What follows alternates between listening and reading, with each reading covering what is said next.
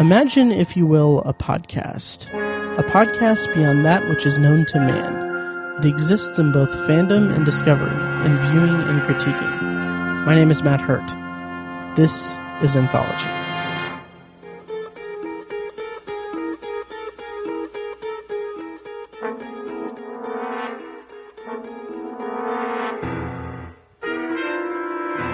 Welcome to Anthology, presented by ObsessiveViewer.com. If this is your first time listening, Anthology is a podcast exploring science fiction anthology storytelling during television's first golden age, beginning with The Twilight Zone. Each podcast, I share my thoughts on an episode of this iconic series as a first-time viewer, as well as share some trivia about the episode. I then end each podcast with a bonus review of a movie or show related to this week's episode. You can find more of Anthology at anthologypod.com, and if you want to contact me directly, you can do that via the Facebook page at facebook.com/anthologypod, tweet me at obsessiveviewer, or send an email to matt@obsessiveviewer.com. You can also call and leave me a voicemail at 317-762-6099. If you like what you hear and want to help support the podcast, please head over to iTunes and leave a rating and review. The more ratings and reviews I get, the easier it will be for people to find the show in iTunes search results and thus grow the podcast. Today, on this week's episode of Anthology, I'll be discussing I Shot an Arrow into the Air. It's the 15th episode of The Twilight Zone's first season, and it aired on January 15th, 1960. My bonus review for this episode is actually the original Planet of the Apes, which Rod Serling wrote a draft of before Michael Wilson did a rewrite of it, notably adding the courtroom scene, as Wilson was a target of McCarthy's communist witch hunts in the 1950s.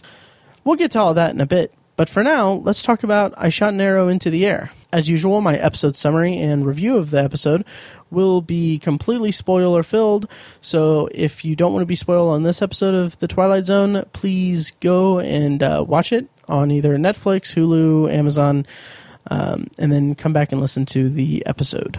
So here's the episode summary for I Shot an Arrow into the Air.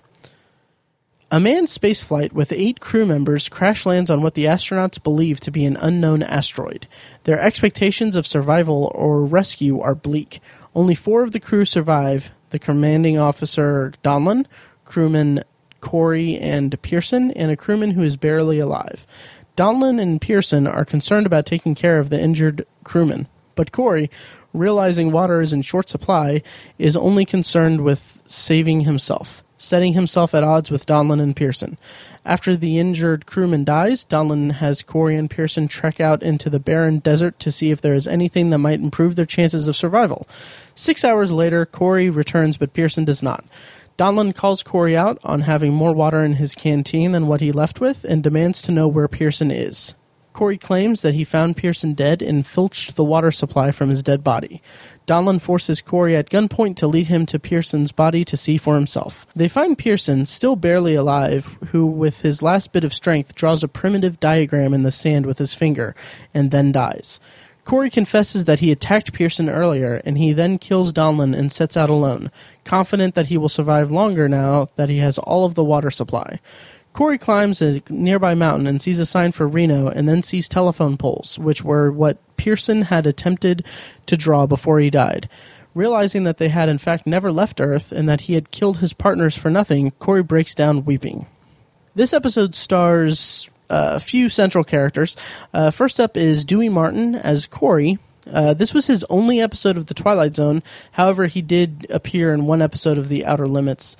And he was really a familiar face in television in the 70s. He has a lot of different credits from television in the 70s. He's, according to IMDb, he's still alive now. He's in his 90s. But his last acting credit was in 1978. And one of his big roles was in 1951's The Thing from Another World, which, of course, was remade by John Carpenter as The Thing. As Colonel Donlin in the episode is Edward Binns. This was his first of 2 episodes of The Twilight Zone. We won't see him again until Season 5's The Long Morrow. He has actually some really impressive credits. He played Juror 6 in 12 Angry Men. That's one of my favorite movies ever. He played Captain Junket in North by Northwest. He also appeared in Judgment at Nuremberg and Patton. He was also in one episode of One Step Beyond. So eventually down the line when I cover that, we'll talk about him then. He also served in the U.S. Merchant Marine in World War II as a wireless officer. So that's interesting. And rounding out the cast of actors is Ted Otis, who played Pearson. He's still alive. He's 80 years old as of this recording, according to IMDb. His last acting credit, though, is in 1962, and he only had 13 credits. I'm not really sure what caused him to lose the acting bug, but apparently it happened pretty soon after this episode of The Twilight Zone, which was his only episode of the show, and he would actually also appear in one episode of One Step Beyond. And really, there's not really much info about him online that I could find. Writer for this episode, of course, is Rod Serling. It's based on a story by Madeline Champion, and this episode is really unique in that the genesis of this idea was from a party that Rod Serling was at. He was at a party when he was approached by this woman named Madeline Champion, who just said, what would happen if 3 guys landed on what they thought was an asteroid and it turned out to be outside of Las Vegas? And Serling was so taken by this idea that he paid her $500 on the spot and gave her an on-screen credit for having suggested the story idea. It was the only suggestion that ever was made into a script for The Twilight Zone. And knowing how prolific and popular Rod Serling was, that's saying something, because I'm sure that he just got bombarded with story ideas every day probably. So it's really interesting that this one is the one that came through to actually make it onto the show. And it's a really intriguing story idea and worthy of The Twilight Zone. Director for this episode is Stuart Rosenberg. He directed 3 episodes of The Twilight Zone, and his next one will be in Season 4 in the episode He's Alive. He actually won a directing Emmy for an episode of the courtroom drama series The Defenders, and he would go on to also direct the Amityville Horror. And it's interesting because he actually also directed this movie in 1986 called Let's Get Harry, and he was credited as... He used the pseudonym Alan Smithy for this movie, which, of course, is the pseudonym that directors give to a project that they don't want to have any part in. I guess at the time, Variety had reported that director Stuart Rosenberg took his name off the credits, reportedly due to arguments during post-production. So here's my review of I Shot an Arrow into the Air. Right off the bat, the first few minutes are pretty much all exposition from the perspective of mission control for this mission into space that the Arrow, I think the Arrow 1 is taking. And this scene establishes that the Earth lost contact with the ship shortly after takeoff, and that they can't find the ship, which that's all well and good, but my issue going into this episode from here is that we never see mission control again, and this just leads me to question whether the scene was needed. It kind of seems to set up the idea in the audience's mind that the spaceship did make it into space, and that's how they kind of solidifies that basic idea and sets up the ending reveal that they were on Earth. But I don't know, it kind of seemed a little flimsy to me. And when you compare it to an episode like When the Sky Was Opened, which had a strong, efficient opening, it kind of made me wish that I Shot an Arrow into the Air kind of followed suit. Maybe have just introduce us to the characters after they've landed, or after they've crashed, and kind of use that time, at least that 3 minutes that we would have saved out of mission control, to kind of explore the characters a little bit more. Also, the next thing is that you can't think too hard about the logic of this episode. For instance, why would the astronauts think that they crashed on an asteroid when the gravity and atmosphere is exactly like Earth? I think that's more due to people not understanding space travel or not having the knowledge that we would have today at that time. Maybe like the general population wouldn't know. So you can kind of get away with that kind of thing. Kind of the equivalent of Independence Day using a simple computer program to take out the aliens, because at the time, like, Apple computers weren't that huge, or it wasn't like an everyday piece of technology that everyone has. I don't know. But also, it also raises another question that if you think too hard about the episode, how did Mission Control manage to lose them? And maybe in that case, maybe that's why the first few minutes of exposition is necessary. But I don't know. I didn't really have a problem with it. And like I said, you can't really argue the logic of this episode. So for just sake of argument, I will leave that be. But I still did have just a tiny bit of a problem with that opening scene. But once we actually get to Death Valley, where it was shot, the scenes with the astronauts after they've crashed on the quote-unquote planet, I don't even need quote-unquote because they are on the planet, but the mystery of Corey's psyche is developed really well, and his panic about the water made me just not know what to expect from him at all, and that was so satisfying to me. And Corey's unpredictability it's really hammered home when Donlin asks Pearson what happened to Corey during the crash, because Pearson was nearby, and Pearson's response is he says that nothing happened to him. He was just as normal as ever.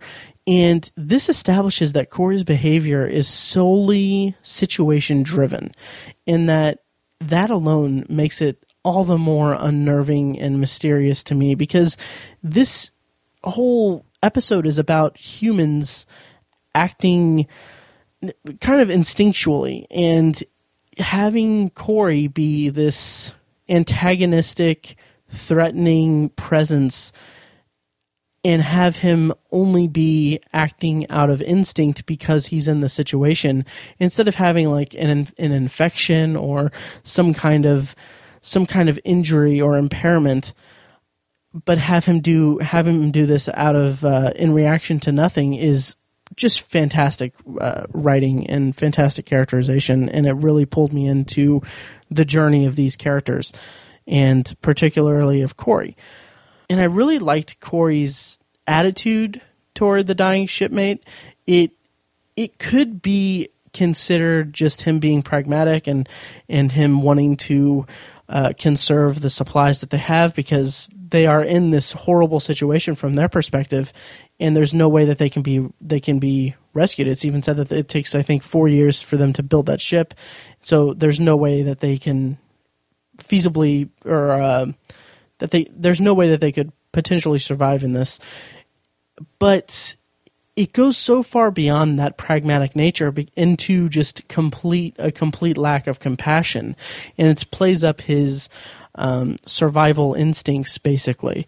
And I really liked that. And as a counterpoint to Corey's increasing insanity, basically, I really like Donlin's commanding presence. I mean, he loses his cool a little bit, but for the most part, he's this take-charge authority figure with a somewhat calm demeanor. And this is the type of performance and characterization that I love seeing in astronaut characters.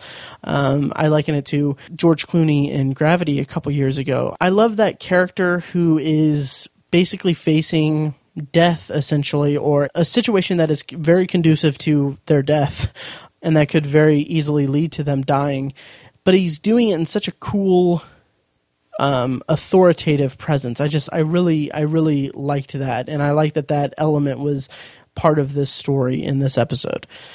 And later on, when Corey comes back and Pearson is gone, this is where the story just takes a really creepy turn for me, and I really was so invested in this episode. It was kind of crazy. I was so into what was going on, because when Corey comes back and Donlin questions him about Pearson, at this point in the story, I had no idea if Corey was telling the truth or if he actually murdered Pearson or not. And Donlin's kind of makeshift interrogation of him is really enjoyable to watch, first of all, and it's just showcases how Donlin's steady hand is starting to crack in the face of Corey's growing insanity. And I just really appreciate the storytelling of this scene. And I started to have these little inklings of thoughts about Corey that I honestly thought, at this point I started to think, is he like an alien or some kind of other being who's a threat to these people because he is not like them? And I think that's a credit to the actor portraying Corey, because I just was so I was so off-put and creeped out by his performance, and it's a performance of desperation, basically, and I was really, really digging it in this episode. So after Donlin demands that Corey takes him to Pearson's body, that's when the plot itself really started to take off for me. And when they reach the spot and find that Pearson is gone, that's when I really wondered if aliens had gotten him. I really thought between Corey's demeanor and the way that he was doing having certain mannerisms, and he seemed a little bit off. Between that and just the setting of this kind of canyon-esque kind of environment that they shot in for where they found Pearson's body or where Pearson's body was supposed to be, I just got the sense that they were being watched and that Pearson was taken because he was, a human that they could feast on or something like that. I thought that it was going to be that kind of story. And that scenario in my head was amplified by Corey's delivery of his line saying that I was so thirsty. It was just so unsettling to me to hear him say that. But I'm getting just a little bit ahead of myself because I do want to mention that once they find where Pearson's body was supposed to be, once they reach that destination, Donlin has this scene that he asks Corey, did you do anything for him? And the way that he does this, it's like he's pleading so much. Like, this scene is probably the highlight of the episode for me. Because he's pleading for Corey, not because... I don't think that it's necessarily because he wants to find Pearson and save him or whatever, but it's like Donlin is pleading for Corey to have some humanity left in him, to search for some humanity within Corey. And it's just so... kind of breathtaking the way that it's performed, because you just hear so much pleading in Donlin's voice, and it's just amazing.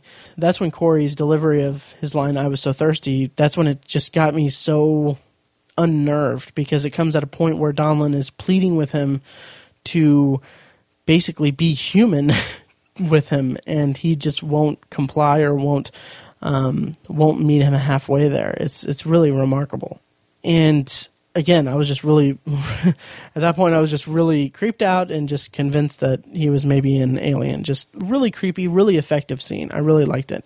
So once they actually find Pearson and they find that he's not fully dead, I kind of like how the tension kind of ratchets up while being a little bit more mysterious, because Pearson puts the symbol on the ground.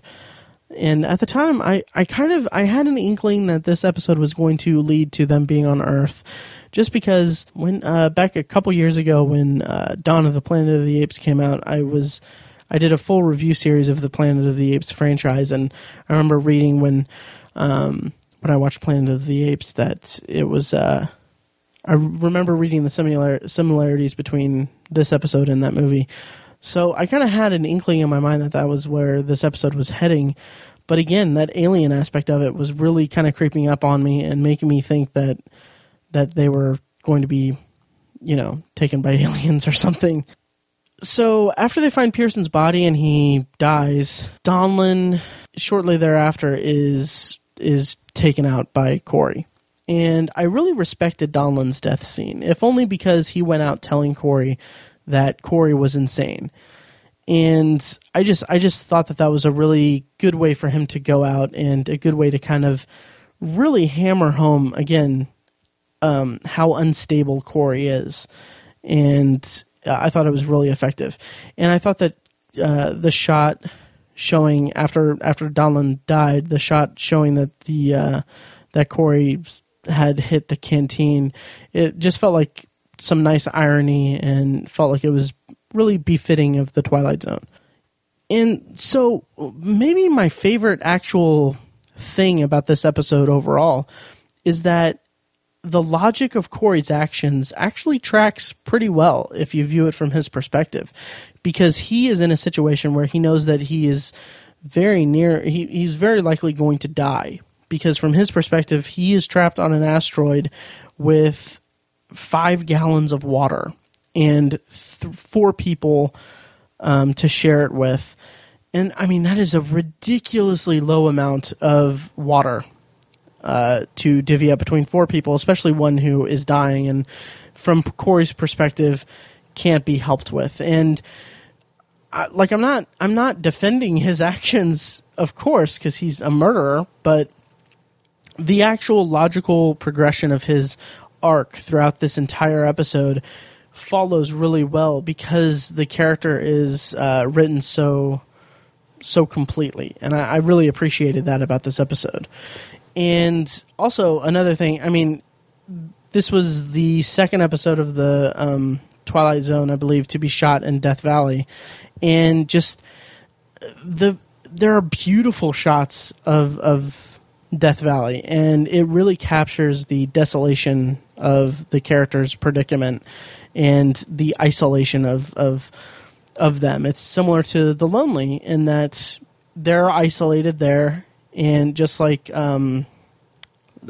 James Corey, actually, ironically, was isolated on his, I think it was a comet. So I really liked the environment that it was shot in. And once again, I think I mentioned this before, but the framing of the canyon they find Pearson in is just really eerie, and it really makes you think they're being watched. And when Pearson looks up and when Donlin is asking him if he saw something in the mountains, like, that's just really creepy because that just like it switches to a shot of the mountain range or whatever you want to call it, and you see how high up it is, and you see how far away it is, and it just, I don't know, it just seems like, man, there's something there, and it's going to just really blow our minds. And again, I keep mentioning this, but it really made me think that they were being watched and that there was about to be some race of aliens that were going to capture them. As irrational as that sounds, that's what I kept coming back to, and it made me feel really unsettled, and it was really effective. And as for the actual ending, where Corey sees the power lines and the signs and realizes that he's on Earth, I thought that it was really effective. It was really a good, complete story, and while I kind of wish that it would have been a more shocking thing for him, because I think he has like a couple lines where he talks about the situation and everything, and he kind of tells the audience like, oh, we were on Earth, in so many words. If they had just cut that and just like had him just pleading and apologizing to Pearson and Donlin and really grasping the emotional weight of what he'd done, if they had just had that last scene, I think it would have been more impactful and more powerful, for me at least. And before I actually forget, I really enjoyed the element of the story in which Corey is explaining to Donlin, basically he's basically justifying his murder of his shipmates by saying that, I think the phrasing is, you were looking for morality in the wrong place. It really solidifies the character's motivation and the kind of morality tale that's being told here and the theme of the episode as a whole, which I kind of took it as being a dark and pessimistic look at human nature and at what people are capable of in confined scenarios without order or consequence. So by Corey's perspective, or in Corey's perspective, they're not governed by any human entity or government or rule, or they're not chained by law, essentially. And it seems like from Corey's perspective, that gives him license to just completely screw over his shipmates and murder them in cold blood, all for the act of survival on his part. And I thought that was a really, really interesting angle to explore. And I'm really glad that they included that line of dialogue where Corey tells Donlin, it was after he murdered him, that they were not in the real world anymore. That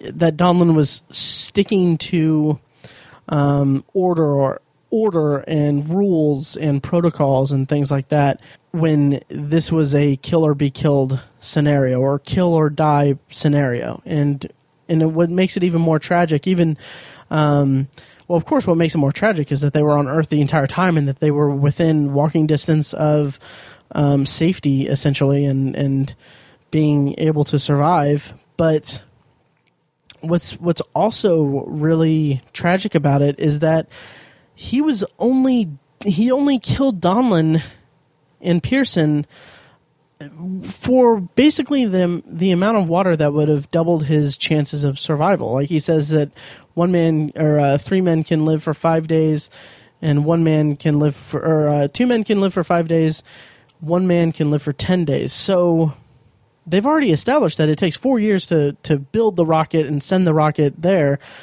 That's if Earth, from their perspective, can find them and locate them. And it's just such a messed up, skewed perspective from Corey, and it's so chilling, really.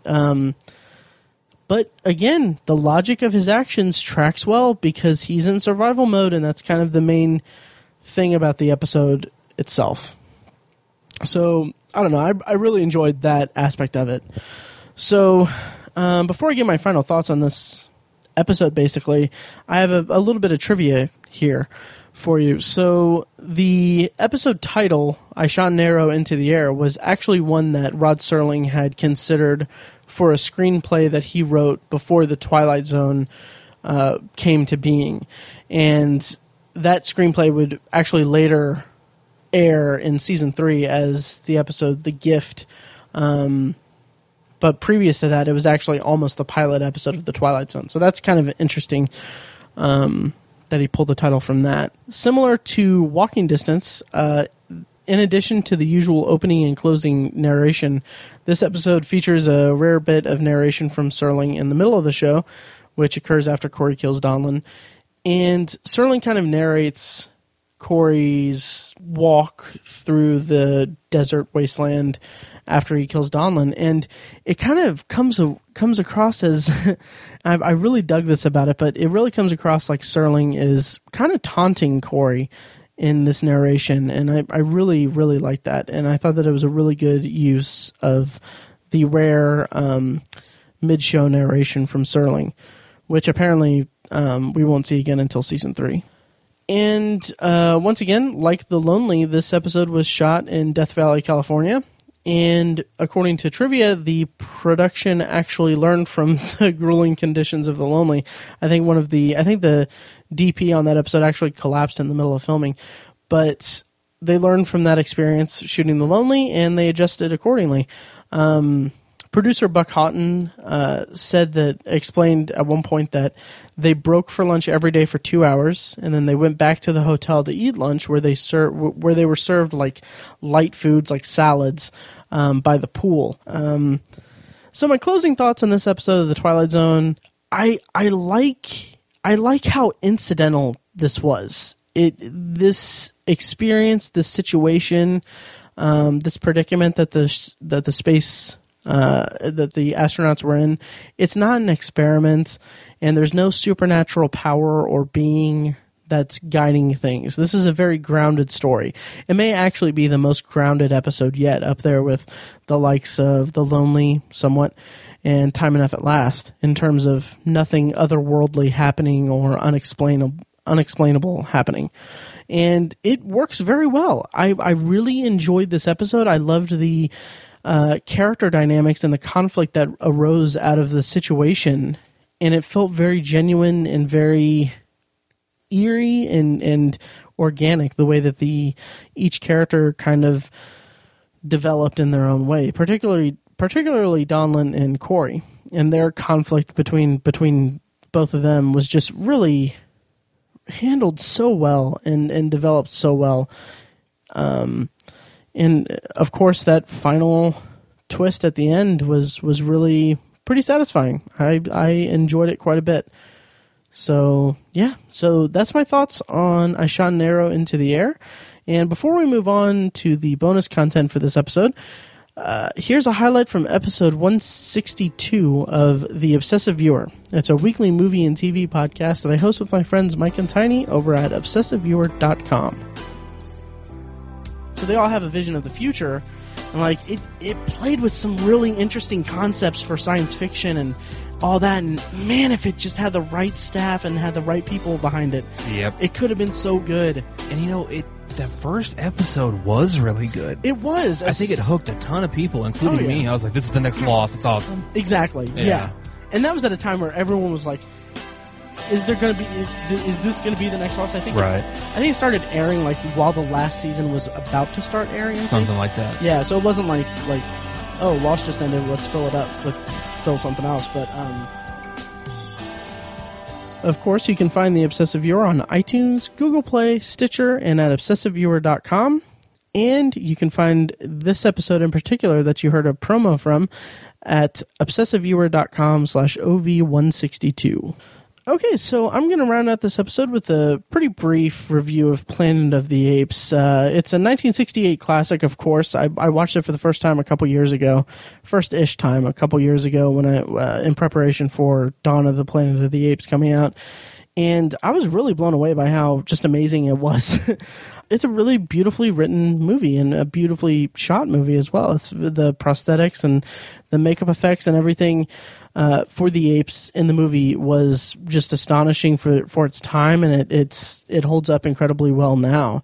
And I love the conflict of all the characters and it's a timeless allegory of evolution versus faith and how zealotry and ego shields reason in the face of something that could be construed as irrevocable proof against a certain ideology or mythology that's been established within your society. And I thought that aspect of the movie was handled very well. I have some loose notes here, but there's something about Charlton Heston's performance, at least early on, that I hesitate to say this, but it kind of seems like kind of movie star acting. He's a little bit mugging for the camera, just a little bit from my perspective. Maybe that was a sign of the times or acting at the time, but I don't know. Something about it just kind of, I don't know. It didn't. It's not that it bothered me, but it was just something that stood out to me in this rewatch of it. And when their ship is crashing in the beginning, just the aerial photography from the POV of the ship is just so great. It's just really cool how they were able to make you feel like you're crashing as well, and beautiful location as well. I really appreciated that how Taylor, which is Charlton Heston's character, I just loved his kind of progression through the movie. Like, he starts out being kind of arrogant, he's a little pragmatic, he's kind of a nihilist, and he's kind of goading these other characters. I think particularly Landon, early on, about basically really deep stuff, like how, like, everything is gone now. We're thousands of years in the future. It's kind of arrogant and, I guess, adversarial. I feel like we kind of needed to be introduced to Taylor as kind of a prick, because, I mean, later in the movie he's kind of brought down a little bit. And I just love the concept of this movie, how there's basically, it's the reversal of animals. Humans are animals and the animals are humans. I thought that was really effective and pretty creepy. And also deep down, it's kind of it's such an interesting look at humanity by relegating humanity to this feral, animalistic, instinctual, predatory creature, essentially, like Dr. Zaius, kind of the religious zealot of the movie. There's some dialogue late in the movie that you can tell that his reticence or his fear of humans is born from these sacred scrolls, and it's a fear of what man is capable of. And I mean, that's kind of a big reveal. I hope I didn't spoil it for anyone who hasn't seen it, but it's really powerful, that sequence. And of course the ending is iconic, and it's something that at this point everyone knows about and everything. And it's really effective. And I know I've brought this up several times in the past over the past several podcasts and everything, but I did get a chance to see this on the big screen, a 35 millimeter print of it at the Artcraft Theater in Franklin, Indiana. They screened it as part of their Sci-Fright Frenzy last October. And my God, being in a packed theater with people watching this movie and like hearing just an eruption of cheers as Charlton Heston delivers his iconic "Take your stinking paws off me, you damn dirty ape," his iconic line of that, just hearing cheers erupt from the audience was just such an incredible movie theater experience. So if there's a screening of this movie near you, I highly recommend checking it out on the big screen, because it's really a spectacular experience. I don't know what parts of the movie are Serling's input, and I don't know how separate it is from the book, nor do I know how much Michael Wilson incorporated into his script, aside from the trial scene, which I thought was a very effective, probably the high point of the movie for me. So I don't know all of those details. I just know that this movie is amazing, and some of the sequels aren't really that strong. I mean, there are some good ones there. I wrote a whole review of all of them over at obsessiveviewer.com. I'll put a link to that in the show notes, the page for that. But I mean, the original Planet of the Apes, you can't really match it or beat it. I think what they've done recently with Rise of the Planet of the Apes and Dawn of the Planet of the Apes in particular, I think they are on the right track to be the best sequels or the best part of the franchise aside from the original, but I'm not sure that they'll ever top the original, because it's really well done and really, really good. So I think that will about do it for this week's episode of Anthology. Let's see. Next week is going to be kind of unique, because next week is episode 16, The Hitchhiker, and I think the bonus review for that is going to be a little unique in that basically The Hitchhiker is the first and only episode of The Twilight Zone to be adapted from a radio play, so I think I'm going to do something unique with that aspect of it, and I'm looking forward to it. So once again, you can, you know where to contact me and everything. I'll have the pre-record outro here or there. Wow. I just got done recording an episode of Obsessive Viewer before I recorded this. That may have been a mistake. I'm a little tired. But anyway, thank you so much for listening, and I'll see you guys next time. Thank you.